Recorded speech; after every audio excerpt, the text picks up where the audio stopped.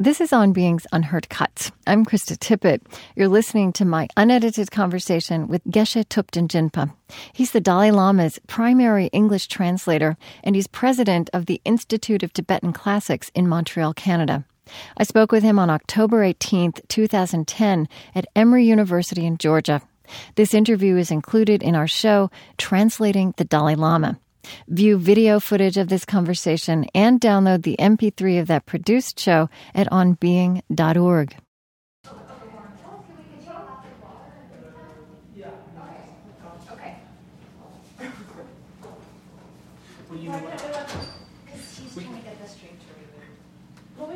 Yeah, we can let him in, and we'll do this. Yeah. Okay. And I got those started.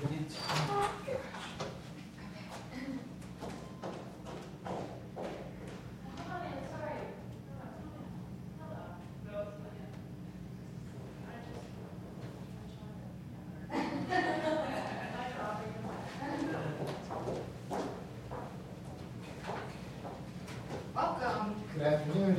Hello. Just welcome. It's an honor to have you here. Try and go with pleasure. We'll be So, right if there. you want me to, yeah, over there. Trent, I think we should go ahead and start. Okay. 2 minutes. I mean, just if it's going to take too long.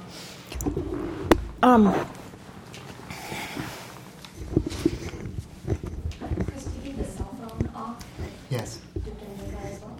Yeah, I think I have a did. cell Yeah. phone. Yeah, even just not on silent, but off because text messages come in and can. No, I've interfere as switched it well. off. It's off. Yeah, thank you. I think you must have an incredibly grueling schedule when you're... Yeah, when it's holiness, I mean, Yes. with him, it's the concentration that takes up a fair bit of energy, because you never know when it's going to switch into Tibetan or. Yeah. I was also at the Vancouver event back in October. A I few years met ago. you, Ricard, there. Just last year. Oh back yeah, in that's October, true. Last yes. year, yeah. And so I watched one event after the other, one panel discussion after the other. It was exhausting just to observe that. Yeah. But we have a lot of people in common, and I've had quite a few people on the show who've been part of the Mind-Life dialogues. Okay. Mathieu and Arthur Zions, Okay, John okay. Kabat-Zinn, and Okay. Joan Halifax. Yes, you probably know. yes, I don't know. I know her, yeah. And also Penny George. Do you know Penny? It's one of the. She's a benefactor, I think, of the Mind-Life dialogue. She's one of our funders. Okay. Do you have any questions of me about? Not really. I mean, other than to request you to simply call me Jinpa. That's my first name. All right. I did know that everyone calls you Jinpa. Anne Down. She's somebody who told me when I was. I saw her. I was speaking out in Sun Valley, and she said, "You must interview Jinpa. You must." But I'd heard that from others as well. Yeah. So we will hold this to an hour. Sure. Because I know you're tired, and actually I'm tired too. Yeah, that would be helpful. Yeah. Do we have the... Oh, here's the clock. Okay. Trent, how are we doing? We had the live stream up, and it just went down, of course, right before you arrived. So, Trent, do you think you need a minute or two, or can we... You can go ahead. Okay.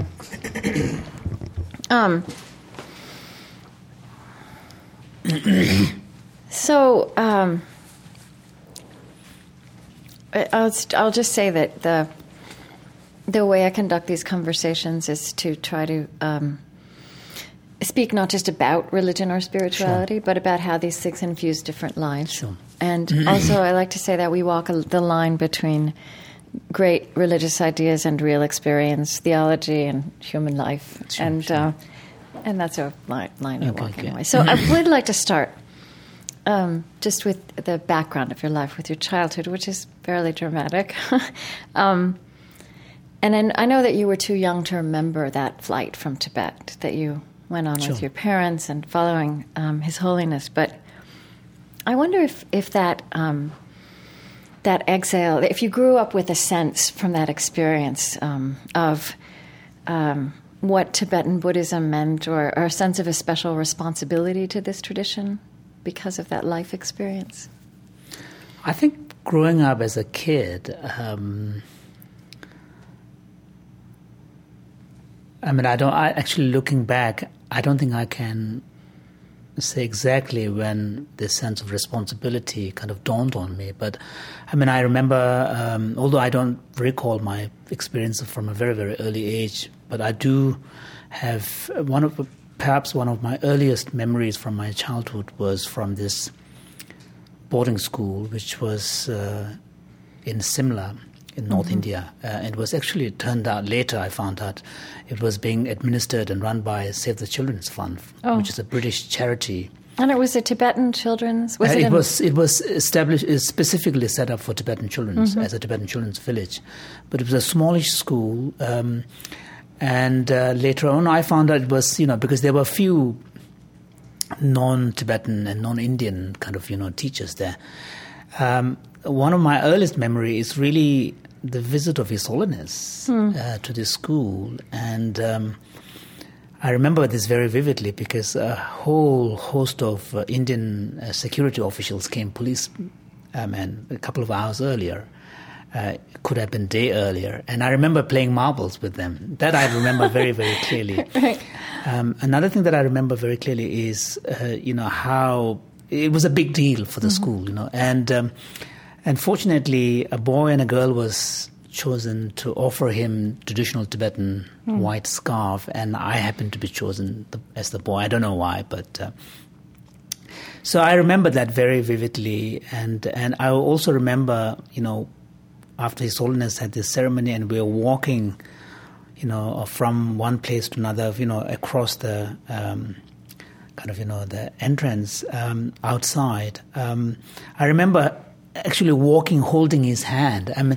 I don't remember what I asked him, but so these are the very early memories I have. And one thing looking back, although, from one point of view, from a conventional kind of point of view, it was not an ideal childhood. I was at boarding school at the age of 4.5, separated from my parents, and so one could say it was not an ideal childhood. But on the other hand, my memories of my early childhoods are, on the whole, very, very positive. I remember being kind of well cared for. I remember having this wonderful, warm sense of community. And the teachers, we had particularly 2 monks who were part of the staff, and they were just absolutely gorgeous. I remember, the warmth, and even their faces looked kind of radiant, to a kid's eye. So these are the kind of very, very early memories I have. I wonder what place His Holiness had in your imagination, even from that young age. Looking in from the outside, he is such a complex, there are all these aspects to what he represents and who he is, right? Sure. On the one hand, he's a national figure of the Tibetan people.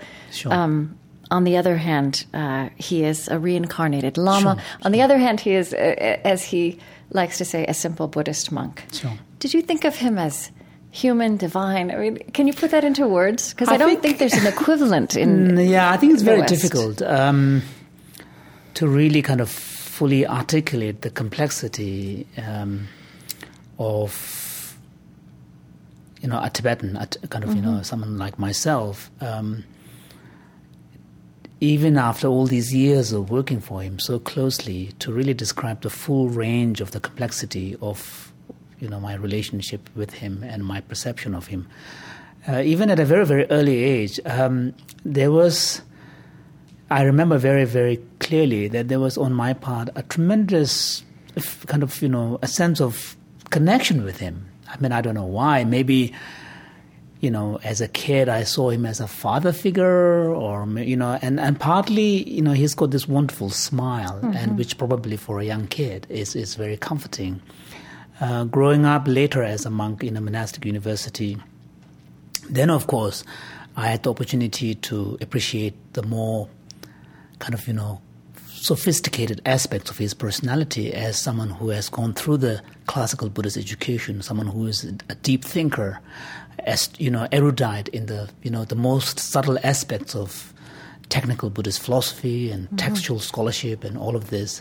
Then later, as I began to work for him, then of course I was able to, as Tibetans, we there is a kind of a mythic dimension to our relation to His Holiness, because Right. he's not just an individual person. He kind of represents a whole institution Right. of the Dalai Lama. And in a sense, we, at some subconscious level, in the person of the Dalai Lama, we kind of bring together all the inherited wisdoms of the successive Dalai Lamas. And so there is that mythic aspects of, at least, my perception of him, which brings a certain richness. And then later, of course, I had the opportunity and honor to be able to serve him, much more closely as his personal translator. And then, of course, what particularly impressed me most is the extent to which, he goes to really care for the world. He is truly there as you read about the descriptions of the Bodhisattva in the scriptures, but it's very rare you see one. But when you see someone like him, whose entire being is dedicated to the welfare of other sentient beings, and who does it day in and day out, and so that was for me very, very, very inspiring. Actually, much more so than his sophisticated, refined philosophy. And you weren't actually trained as a translator, right? There No, was of course something not, yeah. that Yeah. looks kind of accidental Sure, about how sure. you became a translator. Sure. Tell me that story.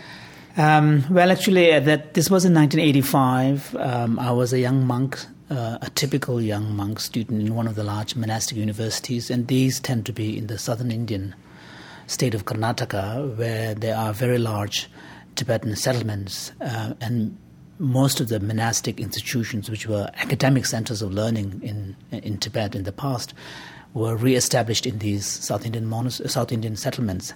So I was a student in one of those monasteries, actually called Ganden, and I happened to go to Dharamsala because my brother and sister were studying there at that time. And then it so happened that His Holiness was scheduled to give a series of teachings, and the official translator who was supposed to be interpreting for these teachings were not in residence, but and the teaching was organized by a Buddhist group from Los Angeles. So they were looking for someone to stand in for this interpreter on the first day. So one thing led to another. The word spread around that there is this young monk who speaks good English. And You'd been to Cambridge by that time? No, I haven't. All Yeah, right. I haven't. Yeah. So, and then I was approached and I said, look, I haven't done any translation professionally. I don't think I can do it, and I'm too terrified. And so one thing led to another.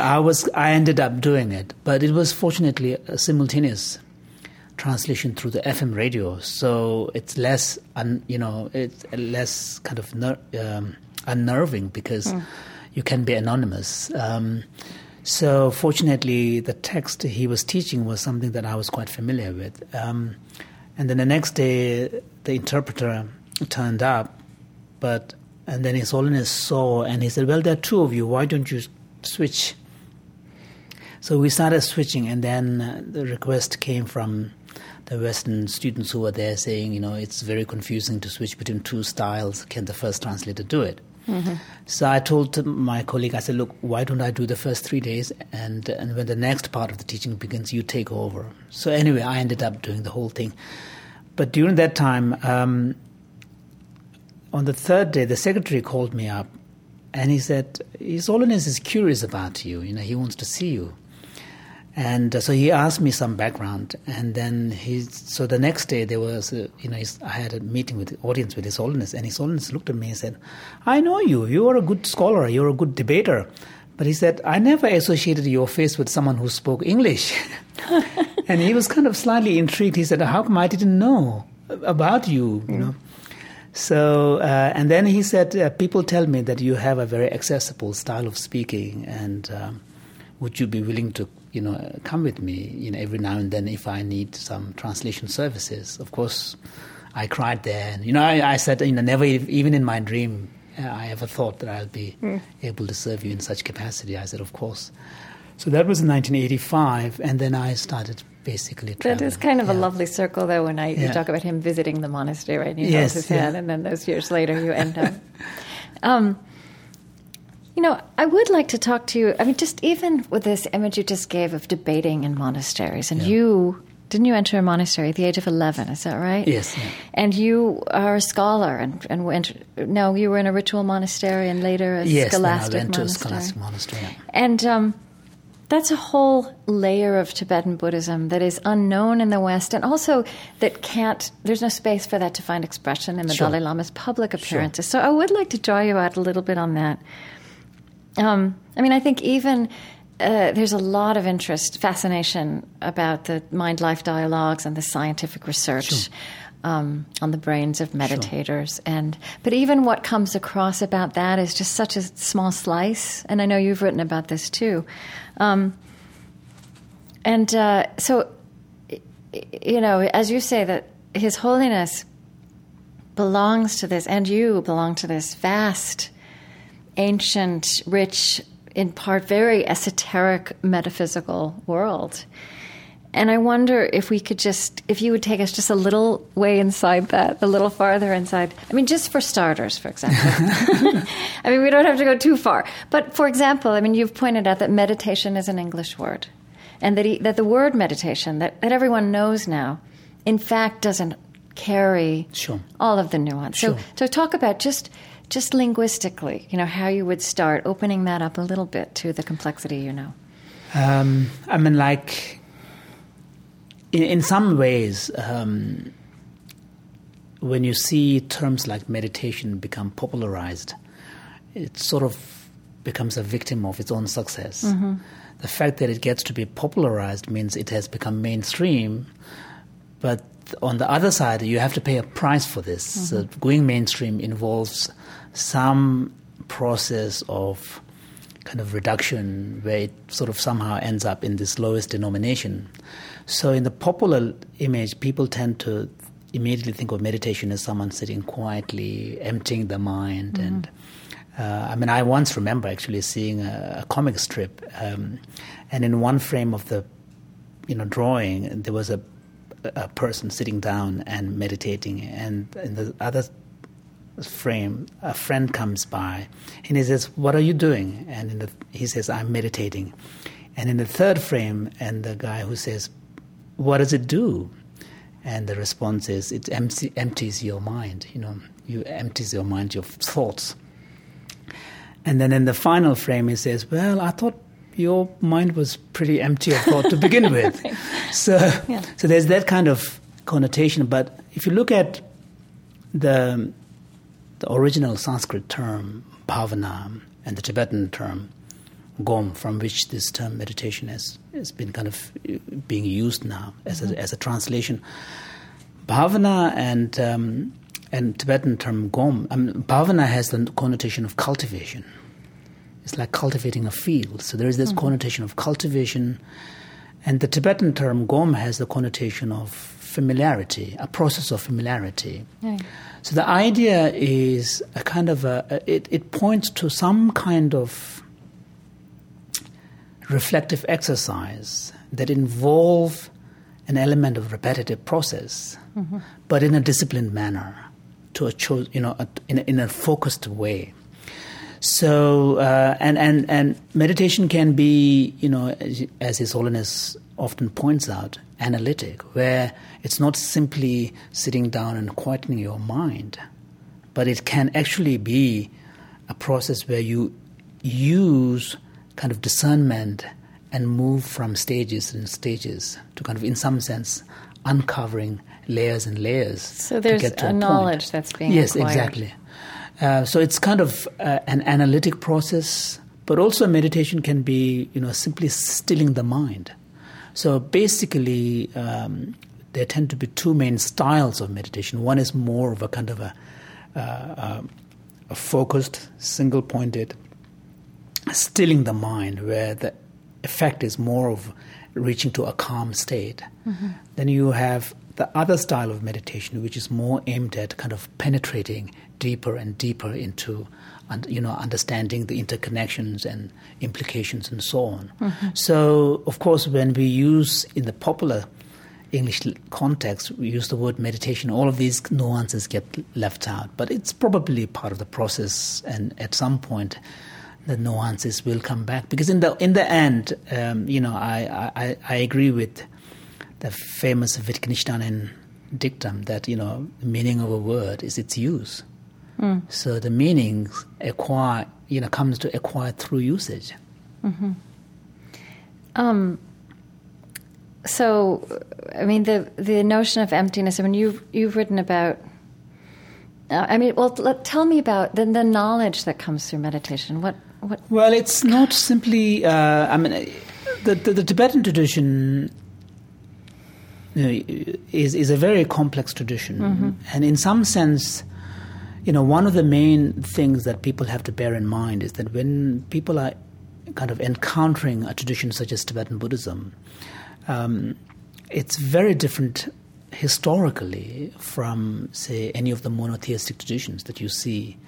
In the West, particularly in the West, through history, through a process has taken place where there has been a kind of a gradual separation between spirituality or religion or soteriology, which is a system of thought that has some notion of salvation, right, on the one hand, and philosophy, which has more to do with kind of understanding concepts and their interrelations, and then you have science, which has even further kind of now confining more and more to a worldview where your understanding of the world is based on what you can directly perceive or what you can infer on the basis of what direct experience can show us.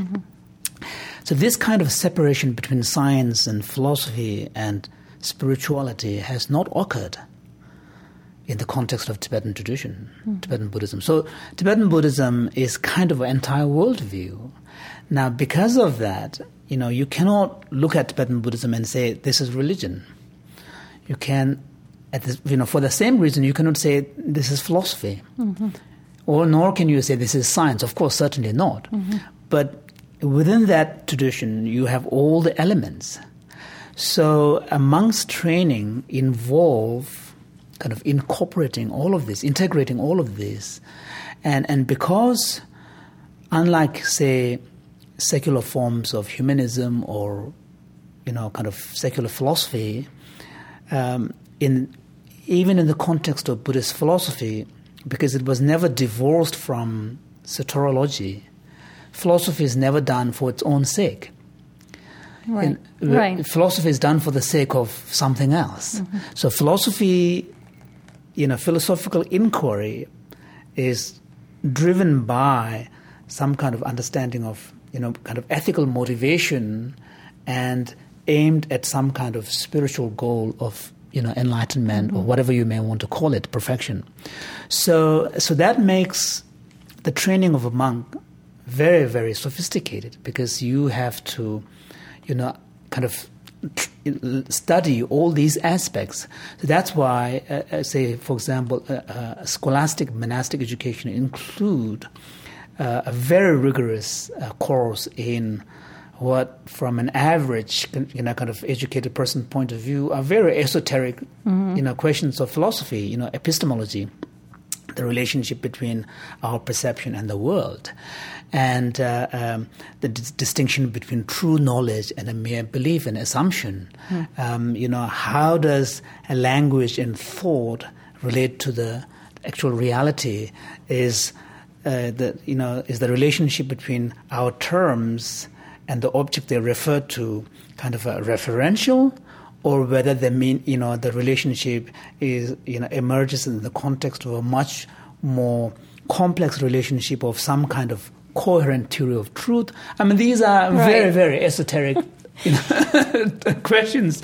But the monks who go through scholastic training, through debate, through dialectics, look at all of this. And then the basic standpoint is fairly kind of, one could say, Socratic. The idea that in the end, it is knowledge that liberates. So in that sense, Buddhism is, the basic motto is very similar to the Socratic principle, knowledge liberates. This is a very old idea, not just in the East, but also in the West. But there is that link that, you're right, has been severed, decoupled in the West between knowledge and goodness. Sure. Or knowledge, yes. Let's just leave it at that. Knowledge and goodness. Yeah. I think that's one way that His Holiness talks about it. Exactly. And that is, although, as we've been saying, what people may learn of Buddhism or initially know about it is perhaps a simplified idea about meditation. I also think it is that connection, that reconnection between knowledge and goodness that is magnetic to people. Sure. You've also said that the Tibetan tradition then provides a novel response to this ancient Greek question of why knowledge doesn't translate into action. I mean, and what you just said helps explain that in fact things are never separated to begin with. Sure, partly that, but also partly in the Eastern tradition. It's not just Tibetan tradition, but also Indian tradition, classical Indian tradition in general. There was always the role for meditation. And meditation can be seen as a kind of the link between kind of intellectual conscious knowledge and its translation into behavior. And the transitional link is provided by what could be called bhavana or cultivation or meditation. Cultivation, right. Right. So the idea is you can begin with knowledge, but knowledge needs to be totally integrated into the being, into the very personality of the person, so that what comes out in response to a given situation would be something that is ethical, truly ethical, and the right thing to do. But in order for that knowledge to have that kind of expression, that knowledge needs to be, to use a modern computer language, needs to be completely processed. So, and that processing of that is what allows integration of that knowledge into your being, so that it becomes almost like a second nature. Learning how to drive is a very, very good example. I can say this because I started driving quite late, because in India I never learned how to drive, and at the beginning it is tough. You have to remember everything. You have to remember to look in the mirror. You have to, but after a while, it just becomes a second nature to you. You can drive effortlessly. You can talk. Of course, you shouldn't be speaking on the phone or watching something, but at least you can have a decent conversation with someone, and it becomes effortless. And that's the kind of idea that knowledge at the initial stage needs to be acquired through conscious deliberation. But that knowledge acquiring once isn't enough to change you. But in order to have a behavioral effect, the change at the level of behavior, that knowledge needs to be somehow integrated. And that integration can be achieved through a process which we will call cultivation or meditation. I think of meditation as a spiritual technology. It's interesting that you use that computer term. And prayer also, I think, can be a spiritual technology. Actually, my colleague, Professor Robert Thurman, from Columbia University, he uses the term technology. Does he? Yeah. I wonder, in your, as someone who entered a monastery at a young age and lived in this tradition for many, many years, you've lived in this tradition all your life, and you were a monk for many years. Is there a moment that you can recall where you were aware of that transition from working at it to the effortlessness? I think this process one needs to go through in relation to a lot of things. So I don't think you can achieve this in relation to one and then somehow you can kind of generalize it in all the domains. There I was talking more in relation to a particular form of knowledge. Right. But one incident, it really is the debating skill, and it is a dialectic process. Initially, it's a very conscious, deliberate process where you have to learn all the moves. And this is within the monastery, the debates. Monastery, and it's the primary medium of study, actually, because looking back from Cambridge, when I went to study there finally, then looking back from my experience as a Cambridge student to my monastic years, one day I was kind of laughing because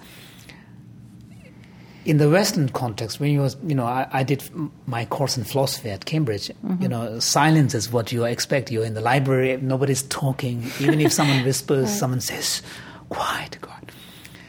So this is the main medium in the West is through reading and kind of, studying in that manner. But in the Tibetan tradition, although reading is important, but the primary medium is really debate. And the debating courtyards are, of course, the loudest place. There are literally hundreds of students. And each, the whole group divided into a pair. One sitting down who's defending a thesis or responding, and the one standing up who's questioning and attacking the position. And every time a point is made by the questioner, he claps his hands and stamps his left foot. And it's very loud, and it's actually quite a boisterous gesture as well. So you could see the contrast. Mm-hmm. And there is an understanding in the Tibetan tradition that much of the insights needs to arise in the dialogical context. It's a kind of a different way of looking at a kind of birth of knowledge. And I think that's very different from what most people would imagine when you say the word monastery. Yes, even more than library. That's where people would imagine silence. Sure. So in fact there is a saying that the students should honor their classmates as much as they honor their teacher, because just as the teacher who's giving the lecture is important for your knowledge, so are your colleagues with whom you debate. So you may have a whole group of students who, each of them don't fully know, but in the course of, this is a bit like, today we call it brainstorming. Yes, it's a bit like brainstorming. Yes. But in a much more, so there, the debating art itself, fortunately I was able to master it very fast, but tend to take fairly long. But once and the mastery of that skill then makes everything much easier, because then, in the course of debating, you no longer rely on the formula that you have learned, but you're able to now there's an element of spontaneity that arises, so that, you can get yourself onto a mental plane where even though there are many other classmates shouting but you can maintain your total focus, and because you're at this kind of very high plane of mental state, there's a certain swiftness that arises in the context of engaging, back and forth. It is also a nimbleness of mind that, as you say, comes with exercise. So just give me an example of what a topic might be. Well, we begin, the monk students start with a very mundane topics of, say, for example, the relationship between the concept of color and a white color. So anything that is a white color is necessarily, subsumed by the concept of color, but there are colors which are not white, and there are things which are neither of the two. Then you can take another example of relationship between, say, a Tibetan and a monk. So then it gets a bit more complicated. So there are people who are both Tibetan and a monk, but then there are Tibetans who are not monks. Then there are monks who are not Tibetans, and then there are people who are neither of the two. So then you can see. So you start building these kind of relationships. So so this is taught very early to kids to really start learning to play with concepts and their relationships, and in this way you train. And again, that is all about the totality of human experience, bringing together these spheres that are somewhat separate in the West of scientific knowledge, philosophical knowledge, moral training. So, one thing that this helps me understand, actually, is, as I said, as I remarked before, His Holiness the Dalai Lama's public teachings are very simple. Yes. Of necessity, and yet he carries this weight and authority that transcends the words. Sure. And so what this helps me understand, and I was realizing this as I was reading you also in preparation for this, is that the experience of him is not just of the stripped down teachings, but of the fruit of the teachings. Yes. Right? Yes. Of the cultivation. Sure. Of this very complex tradition. Sure. Yeah. And I mean, in his case, one of the things about a very compelling thing about him is that when he talks about, issues like compassion and sense of caring for others and recognition of the oneness of human family, there's a kind of a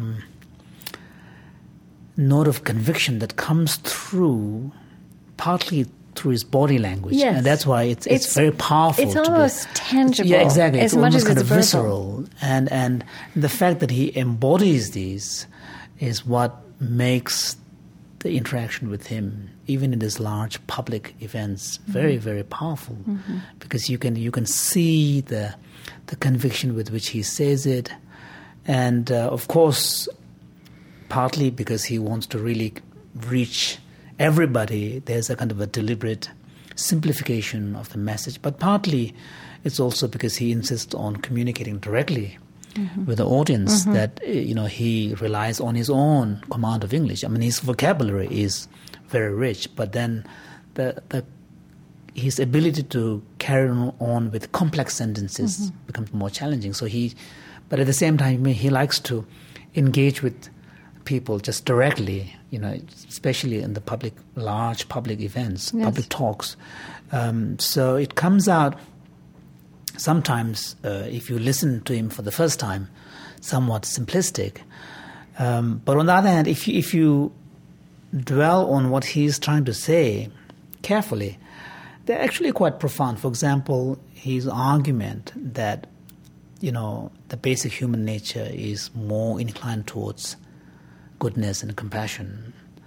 And, he builds this up by giving all sorts of arguments, for example, one of which is the fact that when we were born, affection was the most dominant force without which we couldn't survive.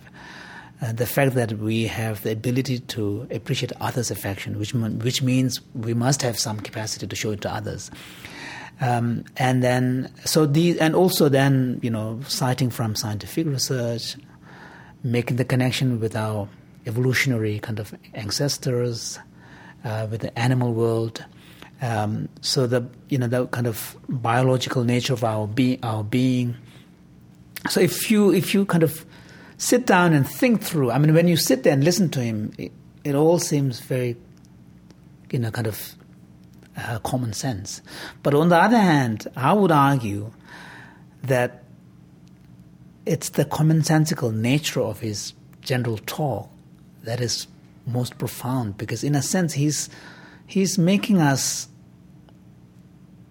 think and not take for granted these things. For example, like one of the kind of memorable things he has said is that the fact that the kind of actions of affection, actions of love and caring do not make headlines is because we take them for granted. Right.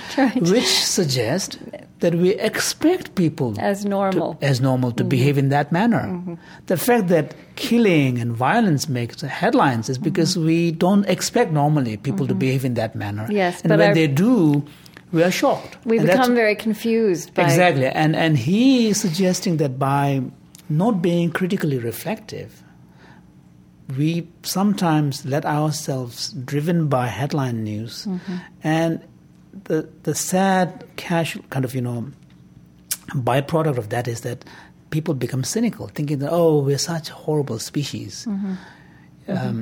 Whereas he's saying that this is the opposite. The fact that they are sensational, that they are news making, means that somehow in some way we don't expect fellow human beings to behave in those manners. So these kind of things are very powerful, actually. It's he's questioning many of our everyday assumptions, and he's saying, no, don't take them for granted. Mm-hmm. You've been involved in different ways in the mind-life dialogues, I believe, which are this extended dialogue that Sure. His Holiness has hosted between scientists and spiritual thinkers. And I think that, on this program, certainly we've drawn out some of the scientific learnings from that. Sure. And also spoken with people who have a scientific as well as a spiritual perspective, like Arthur Zients and John Kabat-Zinn. But, I'd like to know, you've been involved in those as well, and you know what they've shown about how meditation does affect the brain. And, the research that's come out of that has really changed neuroscience, which is very, Sure. very full of impact. But how have those conversations and the learnings through them affected you? Have they opened your mind up to knowing or thinking about things that you hadn't considered before? Well, it's difficult to say. I had been fortunate to be part of the Mind and Life dialogues right from the beginning when it began. One thing it has changed my mind is probably perhaps the way, as a Buddhist scholar, today I look at many of the mental processes.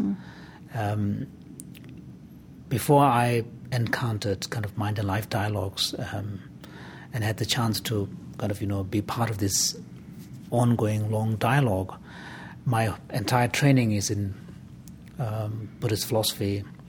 And even in the West, when I went to Cambridge, I did philosophy. So I was much more comfortable, thinking about these processes and phenomena purely at the philosophical level. Of course, as a Buddhist philosopher, we do acknowledge that there are behavioral expressions of your mental states. Mm-hmm. But the brain was never really part of that there is picture. Mind. Yeah, there's a mind, yes. and then there is your behavior. Mm-hmm. And as a result of, being part of, in these dialogues, I've come to appreciate how the Western neuroscientific understanding of the brain's role in mental experience is fairly advanced. And I've come to now, accept that no discourse on mental phenomena that doesn't take into account the brain's role is going to be complete and comprehensive. Mm-hmm. So in that sense, although I may not buy into completely the scientific agenda and the underlying assumption that in the end, all mental processes are reducible to biology mm-hmm. and, brain biological or biochemistry, mm-hmm. Or whatever it is, basically a physical processes, which I know is a major assumption underlying neuroscience and much of Western life sciences in general. One could argue that this is a regulative principle with which they operate. As a Buddhist thinker, I'm not convinced. Mm-hmm. My own feeling is that the problem of consciousness is going to remain. A philosopher called it the very hard problem. And I think, at least for the foreseeable future, it is going to remain a very hard problem. Mm-hmm. I can't quite see how, in the end, consciousness can be ultimately reduced to brain processes. Now, having said that, I do agree, and here His Holiness too, agrees that many of our conscious mental processes, those can be understood and explained in terms of brain processes. Right. So that there could be, both Buddhists and neuroscientists could make great strides by collaborating in researches that would look at specific aspects of the mental phenomena, whether it is attention, whether it is compassion, empathy, memory, mindfulness, basic awareness. I think a lot of these, in many of these very specific mental phenomena, I'm sure neuroscience will have a lot to say. They will make a huge amount of progress, and Buddhists too can learn a lot. But there's also still a distinction, or you can ask the question in two ways, right? Whether there is a physical correlate to mental processes, or even to what we call consciousness, yes, or whether they arise physically, whether they are purely physical phenomena. Sure. So, this is something I would have asked His Holiness the Dalai Lama, but would never have a chance to, and certainly not in this interfaith dialogue we were in yesterday. But I mean, because of your belief in reincarnation, I mean, that sheds a whole new light on the matter of consciousness, right? Because presumably he is well, you say this, but there's a body, but there's something complete, in fact, as you understand it, that completely transcends the body and moves from one body to another. Yes. Do you think, is that a discussion in Tibetan circles? Well, not in the mind and life circles. Because His Holiness, in response to the mind and life circles within Tibetan tradition? Yes, of course. I think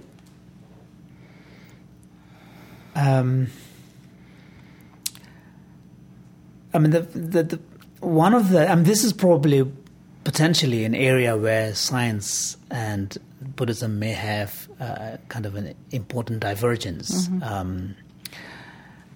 For Buddhism, it's very important to at least acknowledge the possibility of consciousness that is, although on the manifest level of experience may be contingent upon the physical basis, which is the brain, but at some ultimate level, there is a kind of an aspect of that our experience of consciousness that is independent. So, for example, the way in which Buddhist philosophy understands the relation, the distinction between a process that is material and a process that is psychological or mental, is that mental phenomena are thought to be characterized by subjective experience. That's whereas the physical phenomena is characterized by some kind of extension in space, measurability, and quantifiability, as science would suggest. Whereas mental phenomena, are in some sense, their primary characteristic is this mere subjectivity of experience. And actually one Western philosopher has coined this very famous term, what it feels like to be a bat. I mean, I even wrote a paper which was very influential. And the term is used among the Western philosophical circles called qualia. Qualia is that subjective experience of what it means to be conscious. Now, Buddhists would argue that is the defining ingredient of mental phenomena, which is what makes mental experience completely different from physical matter and processes. And that, in the end, cannot be explained purely in terms of material processes. Now, I know that some scientists, try to account for this through quite a complex theory of what they call emergence. So and this is the idea that from simpler structures emerge more complex, systems, and from complex systems emerge even more complex systems. And a lot of the scientists would argue that consciousness is, in the end, some kind of emergent property that arises from these kind of biological origins. Yeah. So, here I think Buddhism probably would have divergence. But, But it also diverges in the sense that you're taking subjectivity as seriously as physicality, right? And saying that... In fact, it is real and solid as what can be measured. It's as primary as material phenomena. That's the argument. And as far as the current science is concerned, the jury is, out. Because at this point, there's even conceptually, let alone, there being an actual description, but even conceptually, there is just simply no you cannot even imagine how can you give a physical account of a phenomena whose primary characteristics is this subjectivity. Mm-hmm. So the science, in order to really account for this, will have to go through radical transformation. Mm-hmm. And so it probably will also need to include much greater and probably quite some aspects of the methodology needs to be, for example, some people are arguing that science needs to bring back the role of first-person introspection. Mm-hmm. Psychology tried that at the turn of the 20th century and then dumped it, and then behaviorism took over, and mm-hmm. behaviorism became the dominant approach to psychology. But now people are beginning to argue, partly because of the emerging field of meditation science, people are beginning to argue that maybe we need to take a second look at the role of introspection, the first-person account, mm-hmm. in understanding consciousness and mental processes. So unless, at the moment the scientific methodology is completely dominated by someone looking from outside. It's a third-person objective perspective. Right. Someone's looking from outside. And so in that kind of description, no matter how detailed description you may give of the brain processes, what's mm-hmm. happening in this part of the brain, that part of the brain gets activated, these chemical processes are becoming active, and this is being fired, and there this electrical pulse. In the end, none of these equate to the actual felt experience of that consciousness. Mm-hmm. Right, and meditation and the complex layers of introspection is a first-person exploration of the nature of the mind. Exactly. And when you say consciousness, let's say again, if in terms of the idea of reincarnation, it's more than awareness. It's also aspects of memory, right? What do you think of? What is involved in human consciousness when you use that word? I think at a fundamental level, consciousness, maybe the term consciousness, even in the English usage, there's a certain ambiguity. Sometimes mm-hmm. We refer to consciousness in the sense of being self-conscious. Mm-hmm. So sometimes people would argue that animals like rats are not conscious because they have no self-consciousness. Yeah. But sometimes consciousness... I'm not sure how we know that. Yeah, exactly. But sometimes... people tend to use consciousness in a much more general sense as a way of contrasting consciousness from inanimate material object. Right. So therefore, the ambiguity sentient. Of the term, Mm-hmm. sentient ambiguity of the term exists in English as well as in the Tibetan equivalent. But to put it very crudely.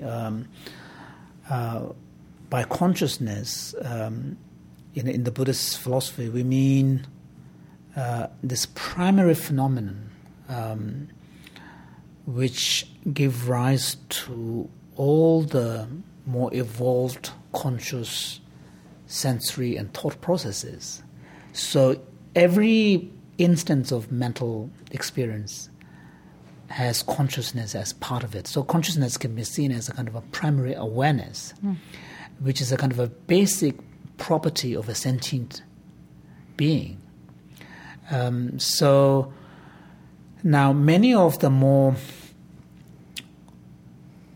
conscious part of that experience of mental life, say specific memory of a place or a person, or a very kind of technical knowledge of certain things, these are very contingent upon experience of what you have. Which may be rooted in a body, right? Uh-huh. But the underlying that all of this mental experience is, to use kind of, William James terminology, a stream of consciousness. There is this kind of continuity underlying all of this.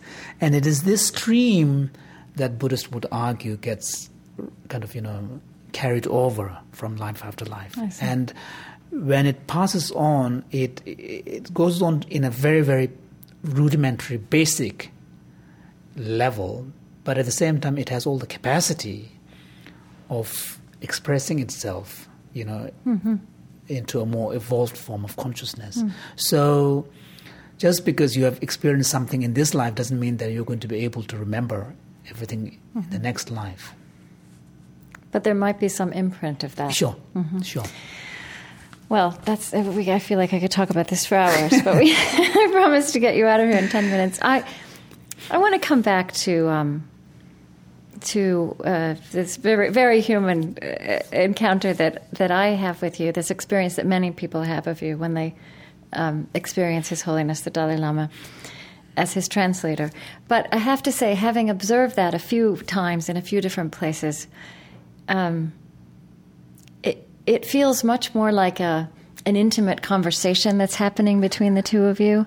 I've even heard people describe it like a marriage, that you're completing his thought before he finishes his sentence.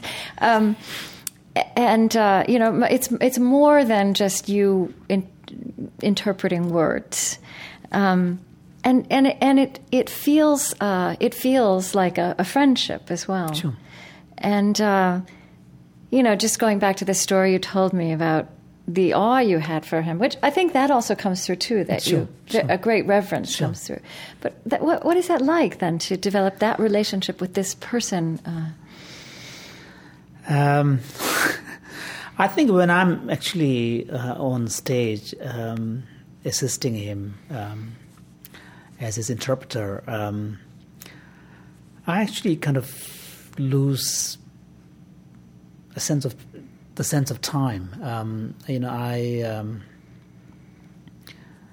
Fortunately, because I've served in this capacity for now over 25 years, and also having worked so closely with him, and in many instances, it's not so much that he needs interpretation, but it's basically, he's thinking about something and he starts a conversation, and my role is to simply follow through the, kind of follow that through chain that of thought thought to the end. Yes. And then when he is struggling for a word, simply to suggest, so that his struggle for the word doesn't stop his flow of thought. And that has been primarily the kind of the role that generally in the public events. But more technical nature, say like at science conference, then there will be a lot more interpretation. But in my case, often because I've done this for so many years, I'll be hearing something that he had already said before, but every time he says it in a completely different way. It's very fresh. And the fact that, he truly lives it makes a huge difference. And the sheer joy of his personality, that person, that makes the experience very, very... for me, I'm almost in a meditative state when I'm translating for him. But it's a joyful meditative state in which there's laughter as well. Yeah, definitely. I suppose perhaps I was fortunate enough to establish this close working relationship with him when I was in my monastic years, and perhaps there was a sense of collegiality, of kind of camaraderie, as kind of fellow monastic members. And in fact, when I finally left the order and met him as a lay person, the first thing he said to me was, of course, as a senior member of the monastic community, you have to understand that I was very saddened to lose someone like you. And then he said, but at the same time, I know you well, and I know you have thought about this question very seriously, and you haven't taken this decision lightly. So he said, I trust your judgment. So that's the person he is. And he's, it's interesting. What is interesting about His Holiness is that what are, opposing characteristics in normal human beings, you tend to see them, converging in him. Because normally, when you see among religious people who are pious, people who are very, very devoted and self-disciplined, they tend to be also quite intolerant of others who don't meet up to their standards. And I saw that particularly with His Holiness, that this was completely lacking. When I was a monk, I was never really pious. That was never my cup of tea. I was studious, I was, curious, but piety was never really my cup of tea. So, and His Holiness gets up at 3:30 in the morning. I even have difficulty getting up at 5:30 or 6. So for a monk, that is fairly late. And but I never felt being judged by him. Even when I was a monk, that somehow I wasn't living up to the standards that a monk was expected to be. Right. And so this is amazing thing about it. And another thing is that normally when you see people who have tremendous self-confidence, then humility is not really part of their characteristic. There's with a powerful self-confidence comes a certain sense of pride and arrogance. Again, in His Holiness, his arrogance is completely missing. He's at a personal level very humble, but at the same time tremendous self-confidence. Yes. So this is an interesting juxtaposition of what generally can be contrasting kind of, characteristics. And so these kind of things, and one of the things that amazes me is that he has this gift to be fully present, when he's talking to someone. And it doesn't really matter whether the person in the room that he's talking to is the president of the country or whether it is just an ordinary person. The way in which he treats has just none of these mundane considerations, have any role. And that is an amazing, kind of quality, because it's very, very difficult. And another thing is that in him, people who, that Tibetans particularly, adore him, right, worship him, one could argue. But none of this goes to his head. He remains humble at a personal level. So these are what makes it amazing for me to have this opportunity to work for him. After all these years, my affection for him, my admiration, my respect, even my sense of awe remains undiminished. Right. Can I ask you one more question? Sure. But I think we need to change tapes, right? I forgot. I was supposed to give them just one more question. Sure. Do you have more work tonight? Are you... Not really. Okay, good. This is really wonderful. I really completely forgot until just then, because they have 1 hour on these tapes. They're maximizing the life of these tapes. Okay, good. Okay. I'm glad to do that. You tell me when.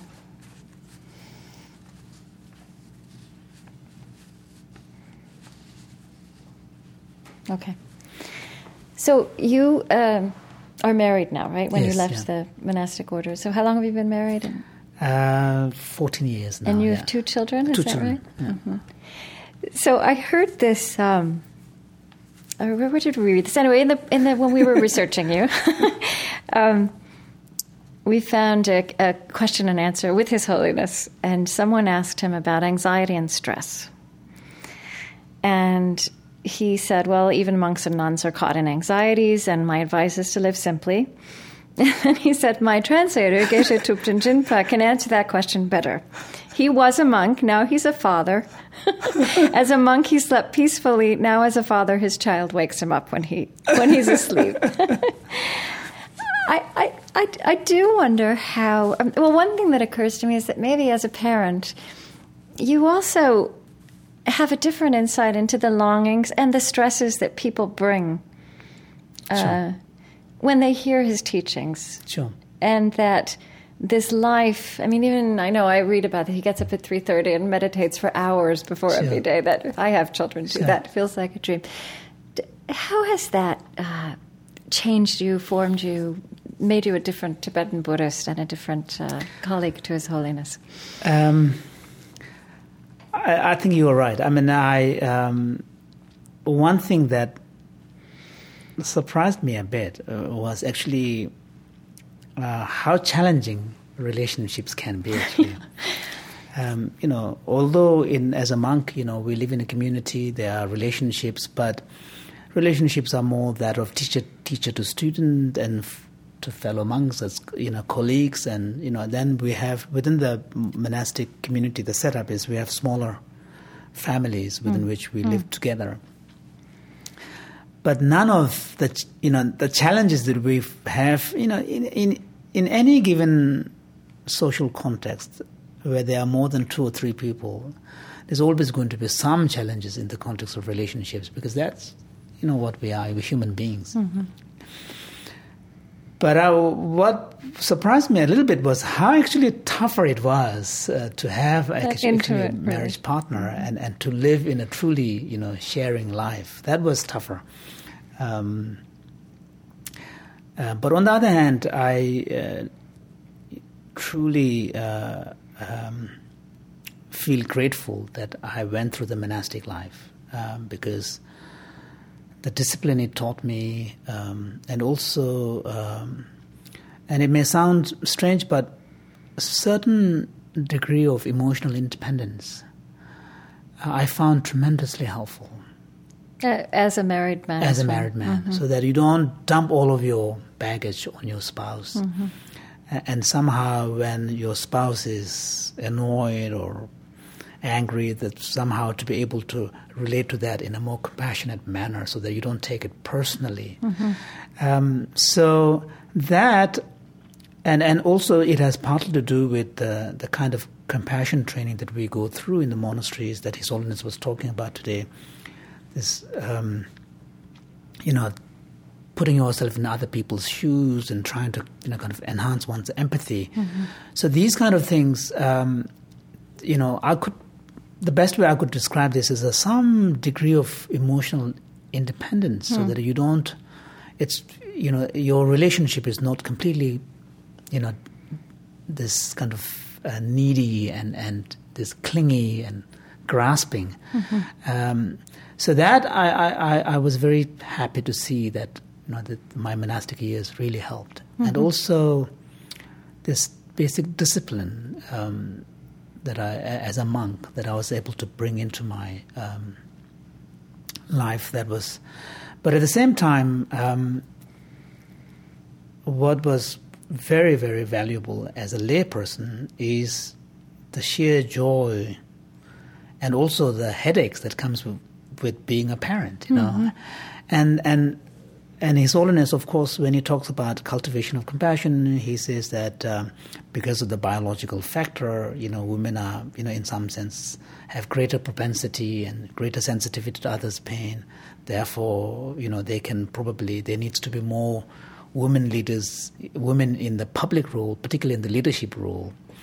And so, something similar to this is what I experienced as a father, that there is a certain visceral feeling of love and compassion to your children that as monks probably it will take ages to cultivate. Mm-hmm. That, as parents, these comes very naturally. And you can see that especially when the children are young, as they get, now my 2 girls are kind of teenage and preteen, so it gets more complicated, but especially when they're very young, their needs are very real and their needs are very urgent. Yes. And their needs are for now, And so one thing I noticed is that in the parental love, the quality of unconditionality is very powerful. Mm-hmm. Whereas as a monk, you don't have that opportunity except towards your teacher. But then there is a kind of a hierarchy. It's to someone who's an object of reverence. Right. So this really gives you an experience of an expression of these things you were learning in the monastery. Oh, definitely. Especially the unconditionality of, this is truly selfless nature of the parental love to your child. And this is powerful. Mm-hmm. What comes to mind as the most unexpected and formative experiences you've had as translator? This is my last question. I always hate being asked that question about the best, the most interesting. But what? Well, that's one thing that I do cherish deeply about the experience of translating for him is the quality of the joyful state of mind I can automatically get into when I'm there. But when I try to cultivate that kind of state of mind in my own quiet sitting meditation, it's tougher. So probably it has a lot to do with the ambience, the fact of being next to him, the sheer kind of presence of his kind of being and his compassionate energy, whatever it may be. But there is a kind of a state of mind that I get into, quite naturally. Mm-hmm. And this is, of course, a tremendous source of energy and enthusiasm. And also, it's a constant reminder to me that, ordinary people can strive to that kind of state of mind. So that probably, for me, I find most transformative part of my work for him. But also, the other part that I've truly value is the opportunity to assist him very, very closely on some of the books that have had huge impact on the wider world. For example, his book, Ethics for the New Millennium, yes, which is an attempt to articulate and envision what a secular approach to ethics would look like. That is an approach that is respectful to all the perspectives of the multiplicity of religions, but at the same time, it does not require subscribing to any particular religious belief or faith. And that was done out of a sheer compassion by His Holiness for the world, with concern that somehow we need to promote the culture of compassion. So I had the a great opportunity to work with him closely on that. Another book that I assisted him was the book that told his story of many years of engagement with scientists, universe in a single atom, where for me the most compelling part of that book, in addition to personal stories, is the overarching kind of theme, which is the need for taking compassion to be central in human motivation, and not forgetting that science is one among many human activities that are ultimately aimed at betterment of humanity. Somehow that ethical consideration that underlied, the whole scientific revolution in the early days must not be forgotten. And how the scientists, particularly as in the field of biogenetics, they are now creating new realities which human beings never confronted in the past, which has huge implications for the survival of the species in the world. As a whole, he's appealed to the scientists to not to take these lightly, that take the ethical responsibility of what they are doing seriously. I think for me, and then just recently he finished a book that I assisted him on, which tells his story of more than 50 years of engagement with other religious traditions, and it's towards the true kinship of faiths, how the world's religions can come together. And again here, one of the powerful chapters in that book is the argument that despite all the diversity in the doctrinal beliefs and the metaphysical theories underpinning those doctrinal beliefs, when it comes to the prescription of how to lead a good life, an ethical life, there is a tremendous convergence across all the major traditions. And these traditions were divided across time, across geography, across culture, across language. And all of these prescriptions, in the end, comes down to compassion. Compassion is the foundation of, moral teachings for all the old religions. And I think this is a powerful message that people in the religious world, as well as the secularist, need to heed. Because if this is true, and if we can convince ourselves that this is the foundation of all of our value system, and compassionate nature is a key aspect of who we are, then we will tell ourselves a different story. And if we tell ourselves a different story of who we are, then the chances are that we're going to try to act in accordance with that story. So, and I think I feel tremendously privileged, because as an ordinary person, I will never have a chance to have that kind of outreach to the world. But by serving him, for these books, I really have an opportunity to at least contribute to this process. So these are what I find, deeply transformative. Yeah. Well, Thupten Jinpa, thank you so much. Thank you. Yeah. It's a joy. Yeah. Oh, this was great. Thank you. Yeah.